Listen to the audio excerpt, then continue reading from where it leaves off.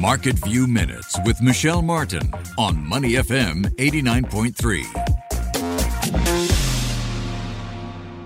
Let's start today's Market View Minute with a bit of Apple trivia. We know that Singaporeans love their iPhones. Last year, Apple had a 33% market share here in Singapore, and this is a country where there are more smartphones than people.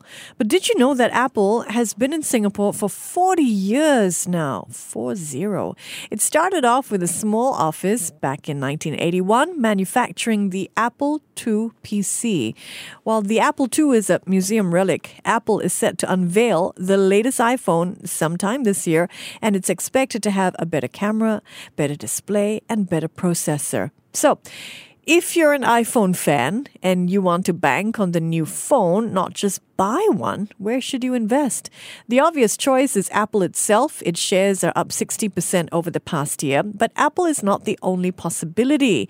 Credit Suisse has identified a number of Apple suppliers whose shares it expects will pop as the iPhone evolves.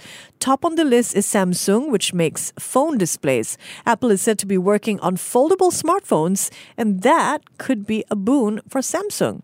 Another company to watch out for is Micron, that produces computer memory and data storage. It could also get a boost as Apple increases the memory of its new smartphones. Sony also makes Credit Suisse's list.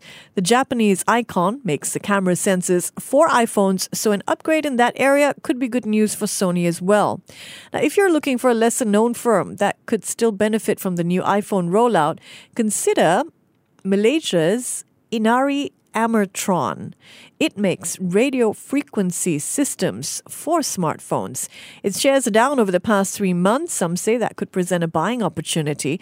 So if you're an iPhone fan and looking to make money off the smartphone, not just fork out dollars for the latest one, consider taking a look at the companies that make products that Apple needs to produce the phones. And these include Samsung, Sony, Micron, and Malaysia's Inari Amertron.